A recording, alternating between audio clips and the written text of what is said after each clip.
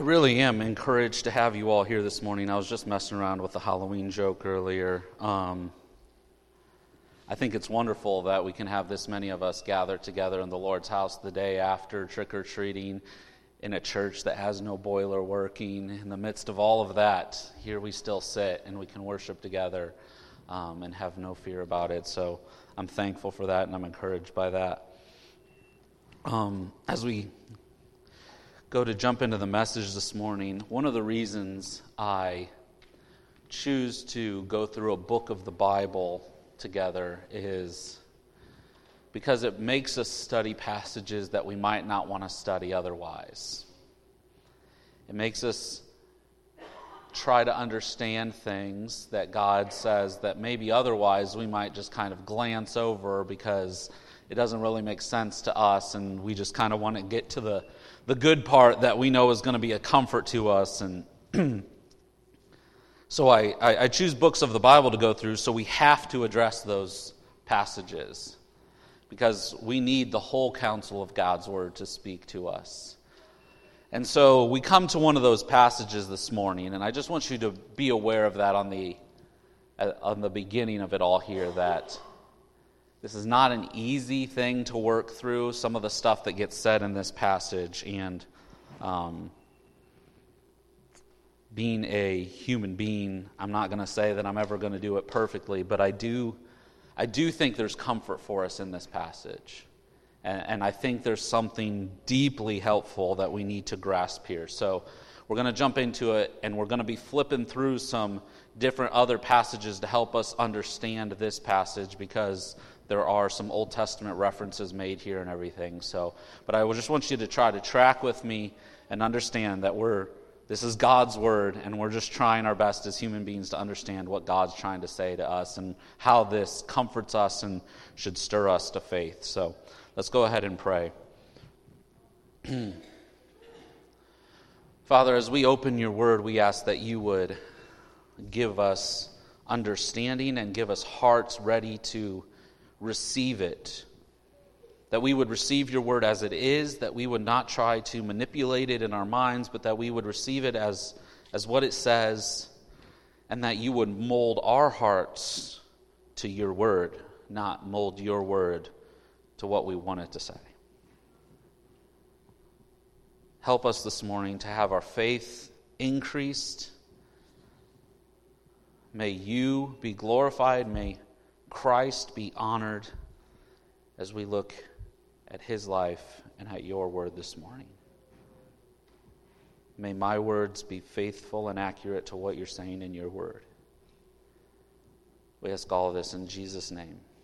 Amen. We often find it difficult to understand why certain things happen, don't we? Why are some children born with special needs? Why do some people pass away at early ages? And that's dealing with the physical world.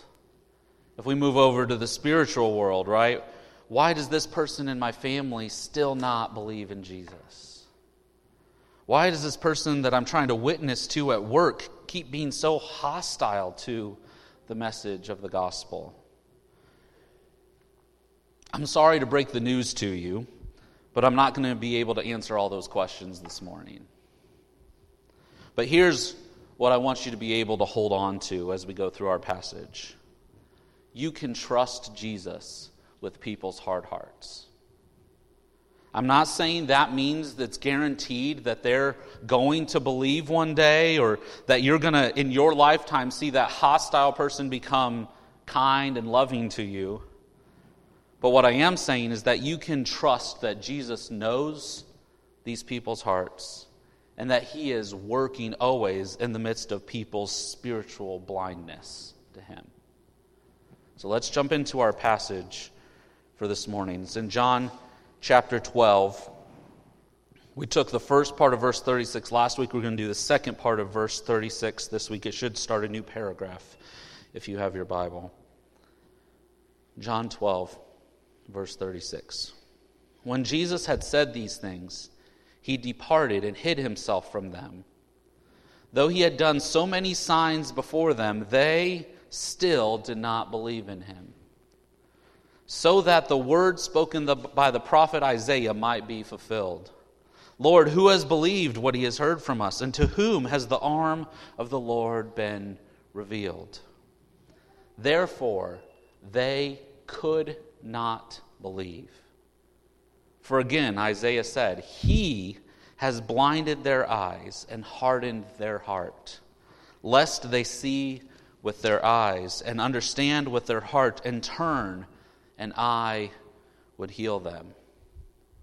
Isaiah said these things because he saw his glory and spoke of him. Nevertheless, many even of the authorities believed in him, but for fear of the Pharisees, they did not confess it, so that they would not be put out of the synagogue, for they loved the glory that comes from man more than the glory that comes from God. Now, as we read that passage, many of those difficult things show up. We struggle to wrap our minds around this, right? Jesus is blinding people's eyes and hardening people's hearts. He doesn't want them to turn and be healed at this moment. They are actually unable to believe. And all of this somehow is said to be the fulfillment of Scripture that Isaiah spoke back in the Old Testament. So much of what we just read seems to contradict what so many of us think about Jesus, doesn't it? Some of it because we've read something in Scripture that we can't see how this fits in with it, and some of it because just by human logic it doesn't seem to fit to us of how any of this could work. It doesn't seem fair, maybe. Again, I'm not saying that I'm going to have all of the answers for you because I'm not God, but I do want to help us understand this. First, I want to lay a foundation for us. Lay a foundation from Scripture as we try to see how we can trust Jesus with these people's hard hearts. So the first thing we need to realize is Jesus is not only a man. So while he is certainly truly human, right? Jesus really did live on this earth. He did live a sinless life. He died on the cross. He was raised from the dead. All of that physically did happen. Jesus also is truly God. Which means eternally, Jesus is different from us as well. So something that may not make sense in our human minds may make sense in the mind of Jesus as he is God. God is able to do things we cannot do, and he's able to do them in ways that we could never imagine. So we have to be willing to let Scripture tell us who God is and what God can do, even if our human minds don't understand how it fits into human logic. Okay, so that's the first point. Jesus is not only a human. He is not only a man. He is, right? He is truly human, but that's not all he is. So as Jesus being truly human and truly God, Jesus is also complex. Now here's what I mean by that. He can cause things to happen, even trials or afflictions, and have it not be sinful for him to do, or even have it be from the depths of his own heart. Now that's hard to understand, isn't it? Being a human. But let me give you an example from God the Father in Lamentations and how we see this. Lamentations chapter 3, starting in verse 31. Follow along with this. For the Lord will not cast off forever, but though he cause grief, he will have compassion according to the abundance of his steadfast love. For he does not afflict from his heart or grieve the children of men. Did you catch that? Though the Lord causes grief, though he does do affliction, he does grieve the children of man, he doesn't do so from his own heart. He's complex. There's layers here that God can do something that is a trial or an affliction of some sort, but it not be from the depths of his heart. And he still is not wrong for doing it. So if God can do that, Jesus can do the same thing. So when we read in our passage, Jesus hardens these people's hearts. He can do so without it being the depths of his own heart, but he's still the one doing it. Which leads us to the next stone I want to lay in our foundation. All people start or begin in unbelief.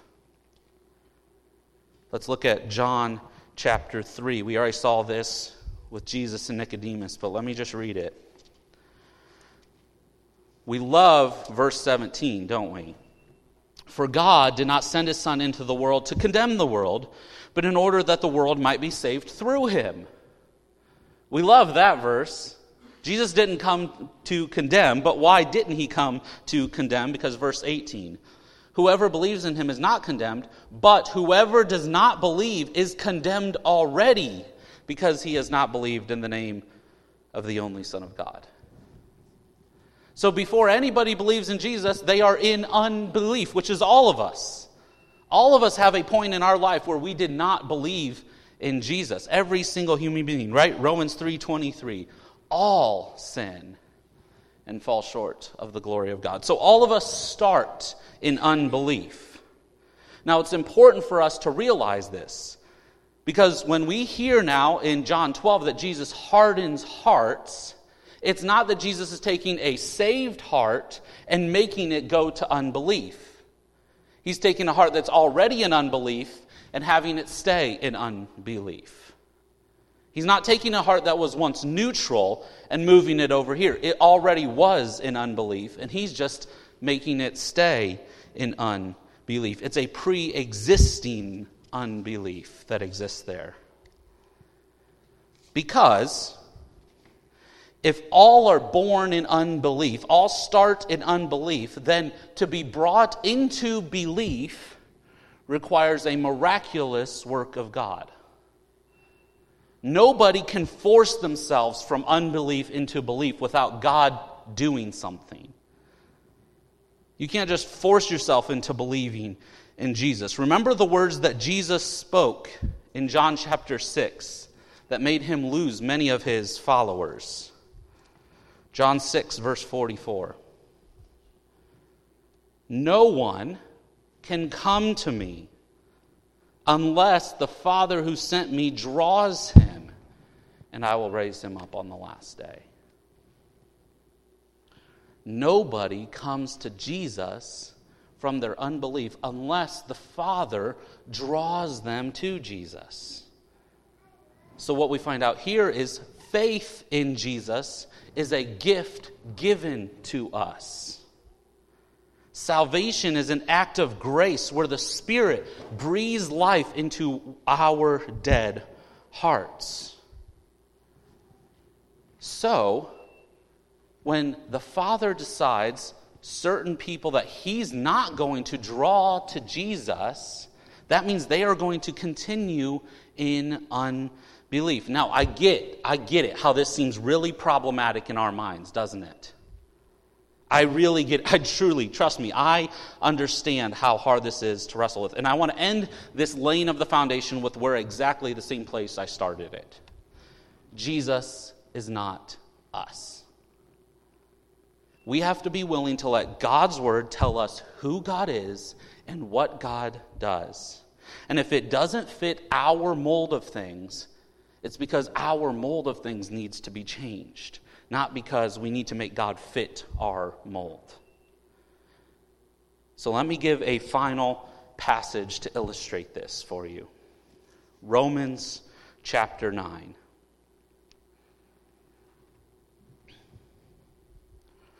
Romans chapter 9, verse 15.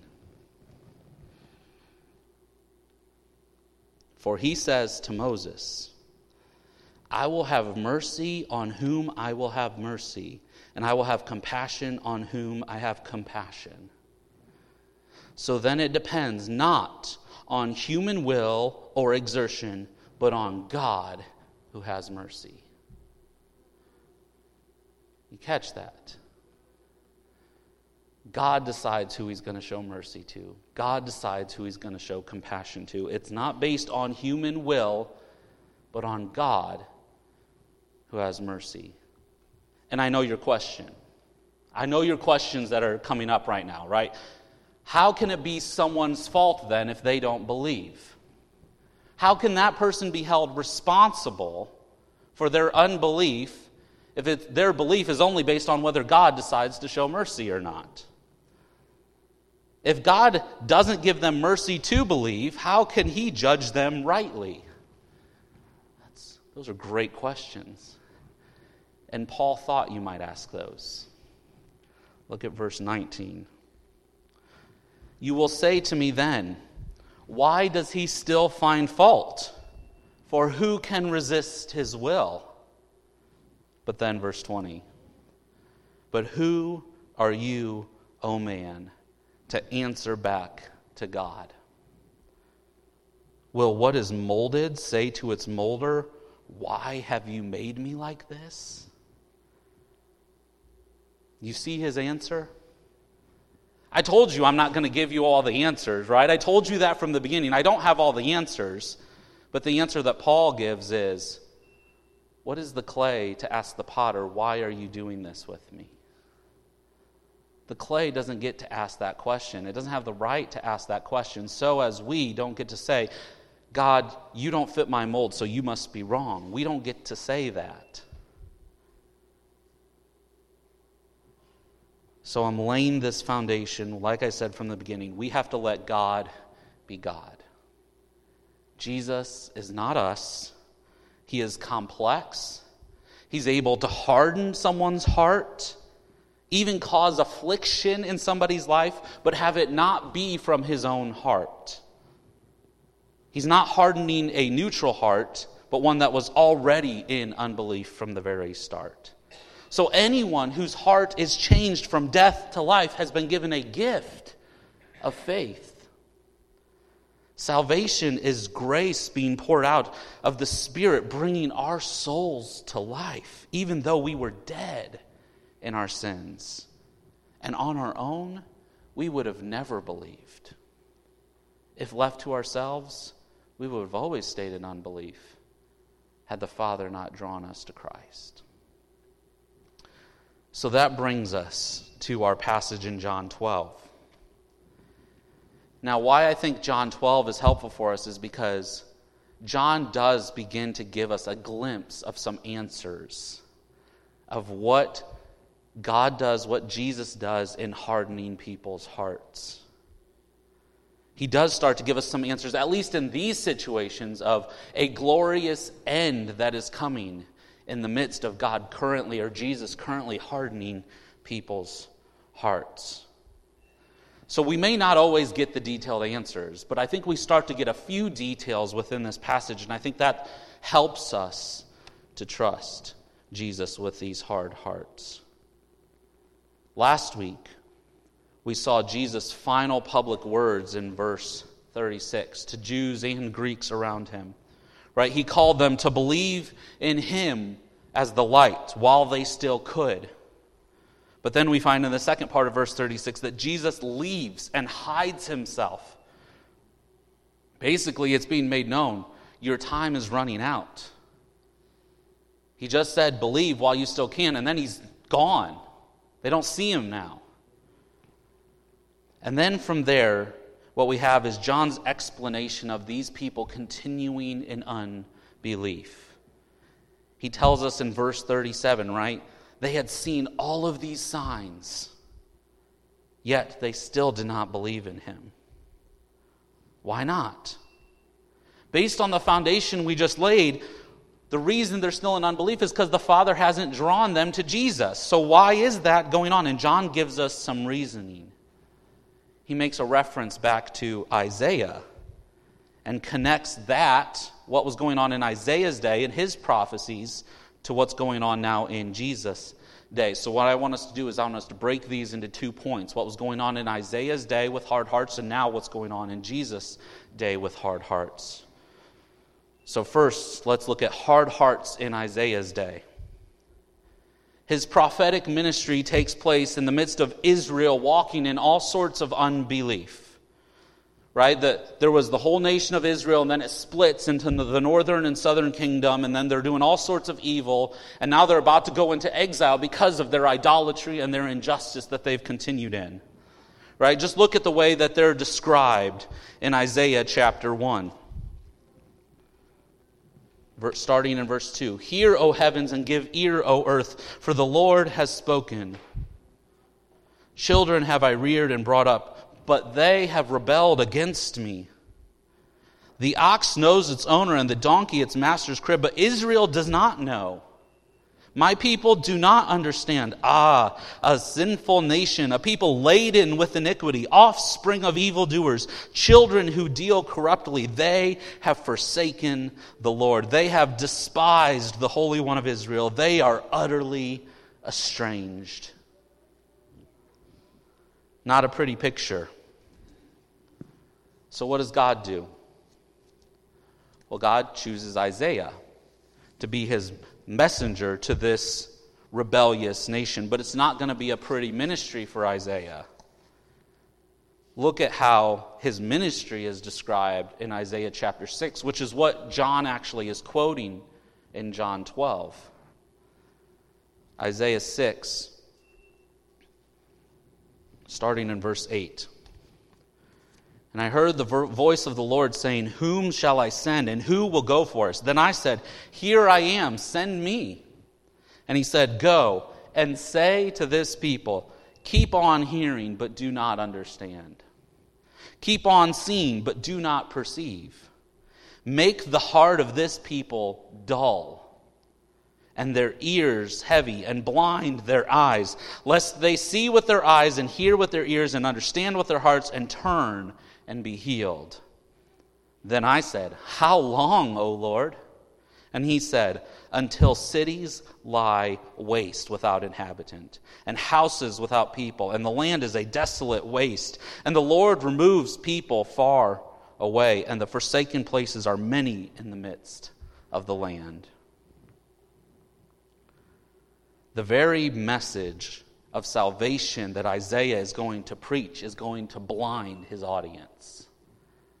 Isaiah's message of hope is going to actually make their hearts grow dull. They are not going to turn to God and be healed. And Isaiah says, How long, Lord?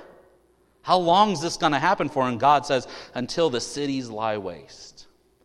Till there's no more people in them. Till the land is forsaken. God is going to keep these people blind to the message. Keep them in their unbelief until everything is made desolate. Now you're asking the question, why? Why wouldn't God want them to turn immediately? But we ask that question because we don't remember what God has already told Israel. Before Israel ever entered the promised land, God told them something if they had decided to turn to idols and injustice. Look at what he told them back in Deuteronomy chapter 4, verse 25. When you father children and children's children and have grown old in the land, if you act corruptly by making a carved image in the form of anything, and by doing what is evil in the sight of the Lord your God, so as to provoke him to anger, I call heaven and earth to witness against you today that you will soon utterly perish from the land that you are going over the Jordan to possess. You will not live long in it, but will be utterly destroyed. And the Lord will scatter you among the peoples, and you will be left few in number among the nations where the Lord will drive you. And there you will serve gods of wood and stone, the work of human hands that neither see, nor hear, nor eat, nor smell. God told them if they worshipped idols, they would become desolate. He told them from the get-go, this is what's going to happen to you. So, now in Isaiah, he's preaching this message. And we're asking, why are they allowed to stay blind for this period of time? It's because God is making come to pass what he said he was going to make come to pass on them. If he were to graciously turn their hearts early, then he wouldn't bring to pass what he told them back in Deuteronomy. God is fulfilling what he told them would happen by keeping them blind for this period of time. But it's not just bad news. It's not. Because look at what God says in verse 29 of Deuteronomy 4. But from there, you will seek the Lord your God, and you will find him if you search after him with all your heart and with all your soul. So here's that beautiful salvation. After this period of unbelief and hard hearts, they will seek the Lord and find him if they do so with all their heart and all their soul. The blindness to Isaiah's message is not without purpose. In fact, jump back to Isaiah chapter 6 where we just were. I left a verse out there at the end for a reason. We read through verse 12, but look at verse 13. And though a tenth remain in it, it will be burned again. Like a terebinth or an oak whose stump remains when it is felled. The holy seed is its stump.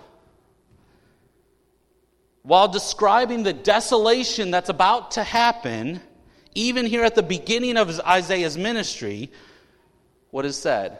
There is going to be a stump that remains, and that stump is a holy seed. There is still yet hope. Even though their hard hearts will result in much destruction for their cities, there is still a seed that will flourish. And we see the flourishing of that seed as we fast forward to Jesus' day. Because what does John tell us now in John chapter 12, verse 37 and 38? He had done so many signs before them, they still did not believe in him. So that, this is why they didn't believe, so that the words spoken by the prophet Isaiah might be fulfilled. While Isaiah was speaking to a rebellious Israel who was not believing what he was saying, John tells us that that moment is actually being fulfilled at this moment of the Jews not believing in Jesus. So that brings us to the hard hearts in Jesus' day. These people have been hardened by Jesus' message. They've been hardened by the signs that he's done. Even his appearance of being a lowly man rather than a king. Even to the point that John says in verse 39, therefore they could not believe in him. Now again, we read that and we say, why would Jesus ever want that? Why would Jesus ever want these Jewish people not to believe in him? Right? Okay, God promised restoration after desolation to Israel. Right? So they have to have their hard hearts continue to be hardened until desolation happens, so then the restoration can happen. Right? God's fulfilling his word. But why now with Jesus too? Why now also that these people need to have their hard hearts hardened? Well, it's interesting that the passage that John uses to tell us is being fulfilled is not the one you might expect. He doesn't tell us straightforwardly that verse 40, where he says he has blinded their eyes and hardened their hearts. He doesn't tell us that that's what's being fulfilled. What does he tell us? In verse 38, what's being fulfilled? Lord, who has believed what he has heard from us, and to whom has the arm of the Lord been revealed? That's not Isaiah 6, that's Isaiah 53. So now he's telling us a different part of Isaiah is what's being fulfilled here. So let's look at what happens in Isaiah 53. Starting in verse 1. Who has believed what he has heard from us, and to whom has the arm of the Lord been revealed? For he grew up before him like a young plant and like a root out of dry ground. He had no form or majesty that we should look at him, and no beauty that we should desire him. He was despised and rejected by men, a man of sorrows and acquainted with grief, as one from whom men hide their faces.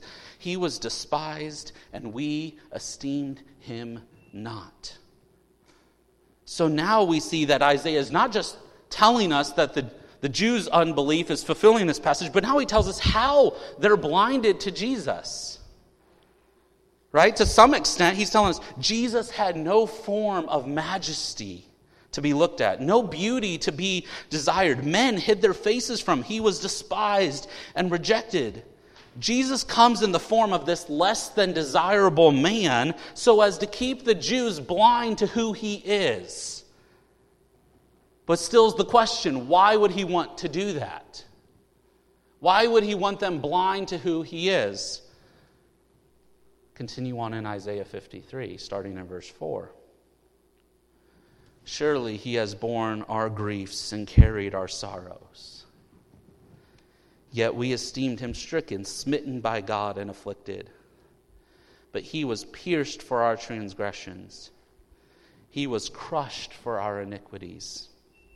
Upon him was the chastisement that brought us peace, and with his wounds we are healed. All we like sheep have gone astray. We have turned every one to his own way, and the Lord has laid on him the iniquity of us all. The glorious reality is that if these Jewish people hadn't had their hearts hardened to Jesus, then Jesus would have never made it to the cross. If their hearts hadn't been hardened to him, they would have never sought to kill him. He would have never been pierced for our transgressions, crushed for our iniquities. No peace available for us.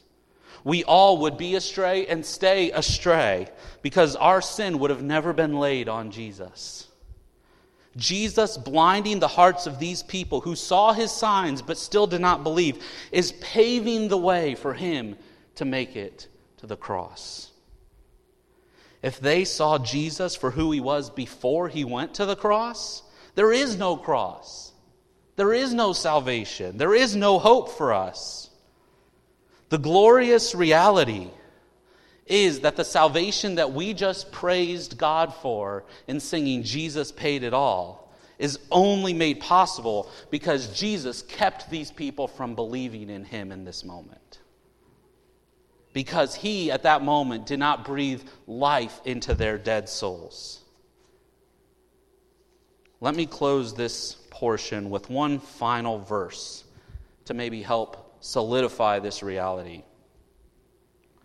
Romans chapter 11, verse 25. Romans 11, verse 25.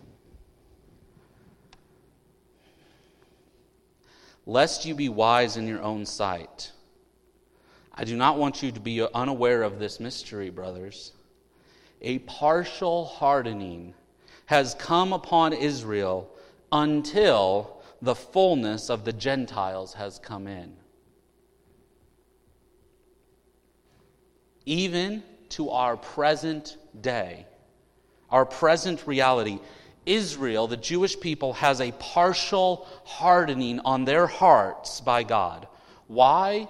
So that the fullness of the Gentiles might be brought into God's family.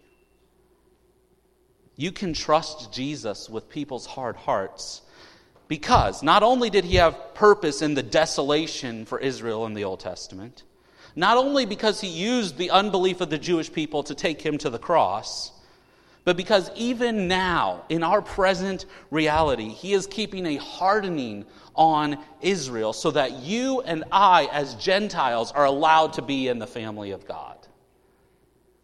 The message of the gospel would have never made it to us if these Jewish people had believed before us. The hardening was necessary that the gospel might go to the Gentiles. That's exactly what Paul is telling us here in Romans 11. Your salvation is only available because Jesus has hardened hearts. So you can trust him with those hard hearts. Now, as we come to the final verses of this passage in John 12, we see a transition take place. John now gives us some insight as to why Isaiah wrote what he wrote, and then he describes to us some more unbelief of some Jewish authorities. Some of these authorities are agreeing with the connections of everything Jesus is doing seems to fit some of these Messiah things. But they fail to respond rightly to Jesus because they consider something else to be of far more value. So I think it's helpful for us to hold up these two examples. We have Isaiah and we have the Jewish authorities and contrast them on how they're responding to the glory of God in Jesus. And I think it's helpful to ask ourselves the same question. Are we blind to the glory, or do we see the glory? So we're going to read these verses, and then I'm going to ask you two questions and help you maybe diagnose where you're at in the midst of this. So let's read these verses. Verse 41. Isaiah said these things because he saw his glory and spoke of him. Nevertheless, many even of the authorities believed in him, but for fear of the Pharisees they did not confess it, so that they would not be put out of the synagogue. For they loved the glory that comes from man more than the glory that comes from God. First question to determine whether you're blind to the glory or whether you see Jesus' glory is, do you speak of his glory?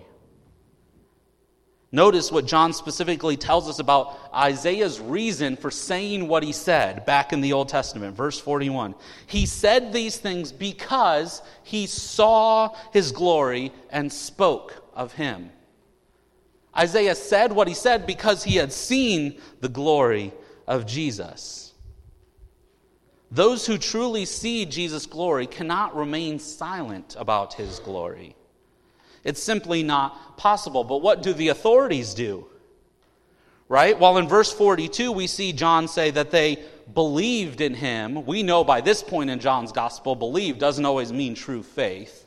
It just means that they're starting to maybe make some of these connections here. But look at how they respond to Jesus. Due to their fear, they don't confess their belief. Whatever kind of belief this is, it's not saving belief. It's not going to save these religious leaders. They might see a lot of truth about what Jesus is saying about who he is, but they remain silent about it. They are too scared of losing their influence and losing their status in the synagogue to even say that Jesus might really be the Messiah. My friends, when we find out good news, don't we want to tell somebody about it? Think about it. If you become pregnant, or maybe your child becomes pregnant and you're going to be a grandparent, or you get a promotion, or you buy a house, or a new car, or a motorcycle, right? What do? You tell somebody. If you really think this is great news, you tell people about it. And my friends, there's no better news in the world than that your hard heart has been softened. That your blind eyes have been opened to see the glory of Jesus. Amen. If you're too scared to share the news that you've seen this glory, then you might want to question whether you've actually seen it. For those who have seen this glory, they are so enamored with it that they don't care what they're going to lose for speaking about it. So ask yourself, do I have some sort of fear of something preventing me from speaking about this glory? If so, then have I really seen the glory?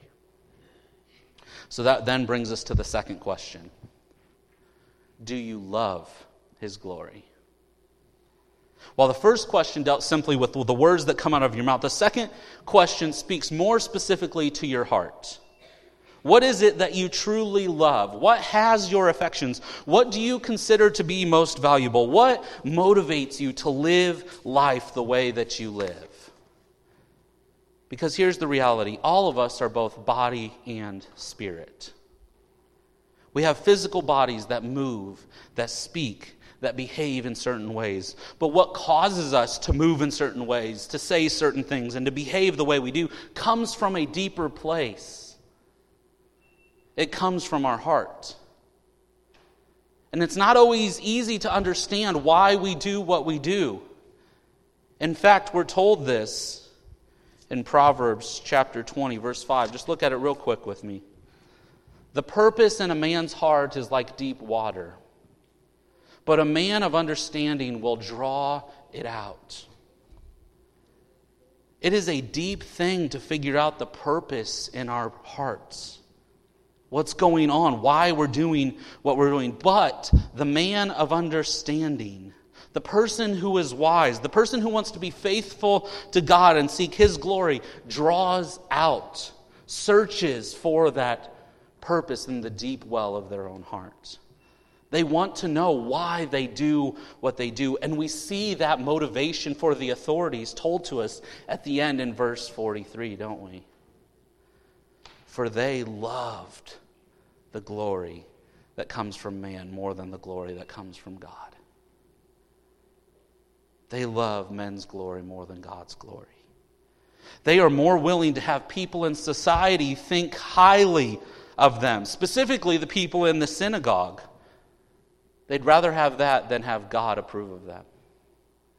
They'd rather have that than seek to please God, than seek what it is that honors God. They love the approval of these people. It's the motivation for why they do what they do in life. They live to keep their status, to hear these approving words, to get from the people in their synagogue a good thumbs up about how they're doing in life. But that's not true for Isaiah. The entire context we saw in Isaiah was that he was going to be rejected by his entire audience. They were going to hate his message. Same thing with Jesus. He lost thousands of followers in one day because he said a message that was too hard to hear. But what was it that Isaiah and Jesus both loved? God's glory.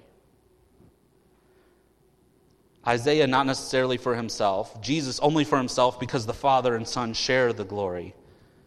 But their pursuit was that God would be made known around them. They wanted God to be seen in the words that they spoke, in the way they interacted with people, in every part of their lives. Is that true of you? Is God's glory what you love when you wake up in the morning? When you're eating your meals throughout the day? When you have a tough day at work? When you're hanging out with your family? When you go to the grocery store? When you have a free weekend to do whatever you want? When you sit in your house? When you lay down at night? Are you loving God's glory? Because brothers and sisters, let me tell you this. It is only those who see, speak, and love God's glory that trust Jesus with hard hearts. Isaiah was only able to face the rejection of people's hard hearts and continue to speak faithfully the message the Lord had given him because he saw the glory of Jesus and trusted him in all circumstances. The disciples were able to trust Jesus when they came across people who were going to reject them, even kill them for the gospel, because they first had seen the glory of Christ in his life, death, and resurrection. You may not ever fully understand what Jesus is doing with hard hearts. You may not get the details. It may not make sense to your human logic. You may want to even argue about whether it seems fair or not. But if you've seen the glory of Jesus, you're willing to let him be God and admit that you're not. So no matter what circumstance you find yourself in, will you trust Jesus with hard hearts? Because you first have seen and because you love his glory above everything else. Let's pray together.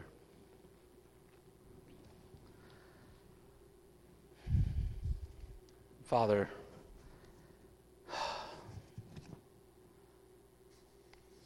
it's hard for us as human beings to admit that we're not in control of everything. To even live life somewhat in the unknown of not knowing your purposes when people have hard hearts. Help us this morning to have our hearts so overwhelmed with love for your glory that we trust you with those hearts.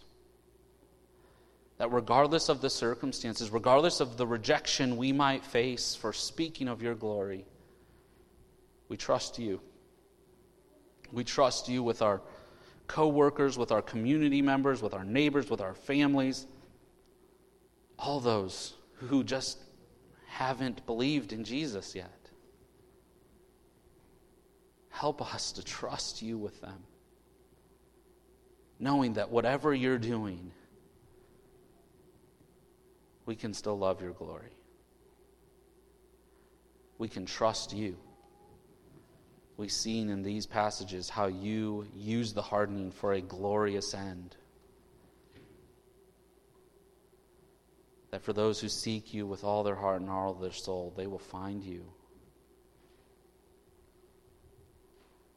That in Jesus hardening people's hearts, he goes to the cross and provides the salvation that all of us desperately need. Help us to realize, since we can trust Jesus and his plan to go to the cross, we can trust him with any other person's hard heart. Help us to see and love your glory this morning and as we go through this week. We ask all this in Jesus' name. Amen.